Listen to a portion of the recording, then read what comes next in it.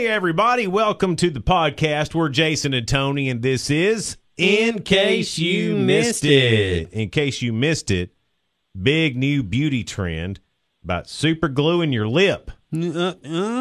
Now, this is just weird and bizarre in every way. It's a beauty hack, Tony. Oh, beauty hack. Let me have it. Yeah, it's all over the social medias, and it's a way to temporarily plump your lips. I've been looking for more plumpier lips. I know you have. You've been asking me about your thin lips. All right, what do I do? Super glue. Use super glue, Tony. Here's what you're supposed to do. You're supposed to take super glue and put a line under your nose of super glue right on your face. And it just and then you push your lip up and you stick it to the super glue that's under your nose. And then they say that makes it look like you've got fuller lips.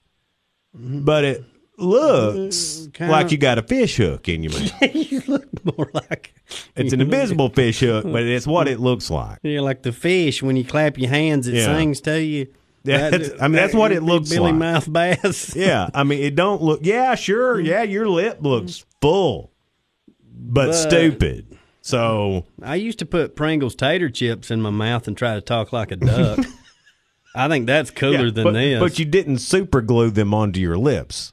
No, That'd be ridiculous. Silly, because super glue and human orifices. I mean, what could go wrong? It's a big shocker. What? There are such things as fake psychics. Get out of here. Yeah, one got in trouble in Florida. A Florida woman claims she is a gypsy psychic healer.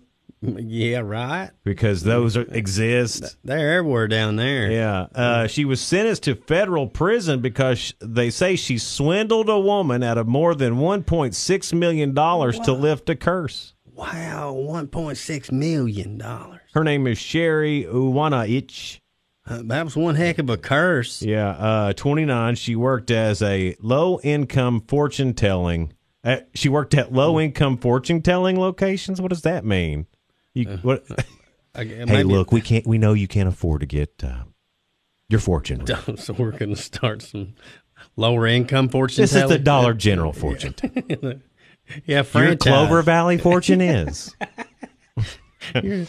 Anyway, at age 17, she met this victim, a medical student from Brazil. She just lost her mom.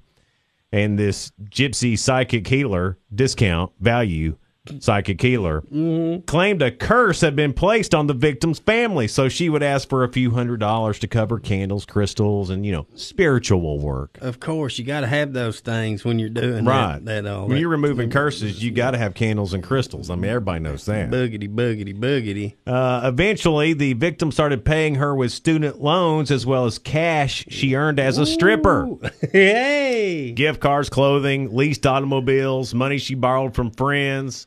She later handed over hundreds of thousands of dollars from an inheritance after her father passed. Golly. All to get rid of this curse. That's one heck of a curse. Well, eventually she came clean and then she went to police, and then they were like, "You're a fraudulent psychic." Because I guess there's real ones. And 40 months in prison plus 3 years supervised release is what she's going to get. Well, she stunk at being a psychic, or she'd have saw that coming. Well, she got charged with being a fraudulent one. Oh. What a way to make money, though. No kidding, Hey, right? Tony, you want me to get rid of that curse? Please. Sometimes I think things, and they're ridiculous. Unique. If you ever see me out and I've got a blank look on my face, staring off into space, you may think, look at him. Poor guy. He ain't thinking about nothing. Where's his head at? Man, what in the world's he doing? Here's what I'm doing. I'm thinking extremely strange things, and I've started writing them down so I could tell y'all. I'm glad you do. I think all men do this. Here's just some from the other day. All right, what? An electric eel is literally a fish with a superpower. It is. Think about it. Wow. And there's a sad irony to publishing a book about saving trees. Look at that. Yeah, you just killed all them trees to make a book. It doesn't make sense. Why is "Hey man" an acceptable greeting when Hey woman is the beginning of a fight. Wow. A good point. I hadn't thought of that. During an eye exam, the correct answers are literally on the wall in front of you. It's not an exam. How do you miss them right there? Just right there. It's not an exam at all. Dogs must think their turds are very valuable because they see us constantly collecting them. You got to know that. What are they putting my droppings in that bag for? Here's another one, man. I'm going to make him another one. No wonder he feeds me so good. I'm leaving these value turds out here for him. Wow. And last but not least, you're the only person on earth who physically can't lick your own elbow. Now you're like everybody else who tried. Yeah, I am. I'm trying. I can't. You can't do it. It's impossible. Cool. Not cool. That's it. That's all I got But for it you is today. cool. Had a new film strip this morning about the history of the Upper Cumberland. Learn with us. The alternative history of the Upper Cumberland. Today, let's look into the history of our road system at Highway 111, which, ironically, got its name from right here. Long ago, 3 settlers were coming through this area when the need to pee-pee came over them. They stopped and relieved themselves at what's now Avert Express. Before they mounted their horses and rode off, they asked each other if they had to do number 1 or number 2. The first man said, "I had to number 1. The second man said, he also went number 1. The third man said, how ironic, I as well went number 1. Hey guys, let's write 3 number 1s on this sign. That way we don't mix this road up with that road we named 222. They agreed to name this state route Highway 111. The men went on their way, and the rest is just history. The alternative history of the Upper Cumberland. Here's today's word of the day. He's getting smarter and smarter. And now, to expand your vocabulary, Jason and Tony present Tony's word of the day. Okie dokie smoky pokey. Okie dokie smoky pokey is someone who says, yes, it's okay to stick me with your lit cigarette. Okie dokie smoky pokey. That's Tony's word of the day. And Tony decided it'd be a good idea to mention how big a woman's rear end is in today's best country lyric never written. But it's about love, though.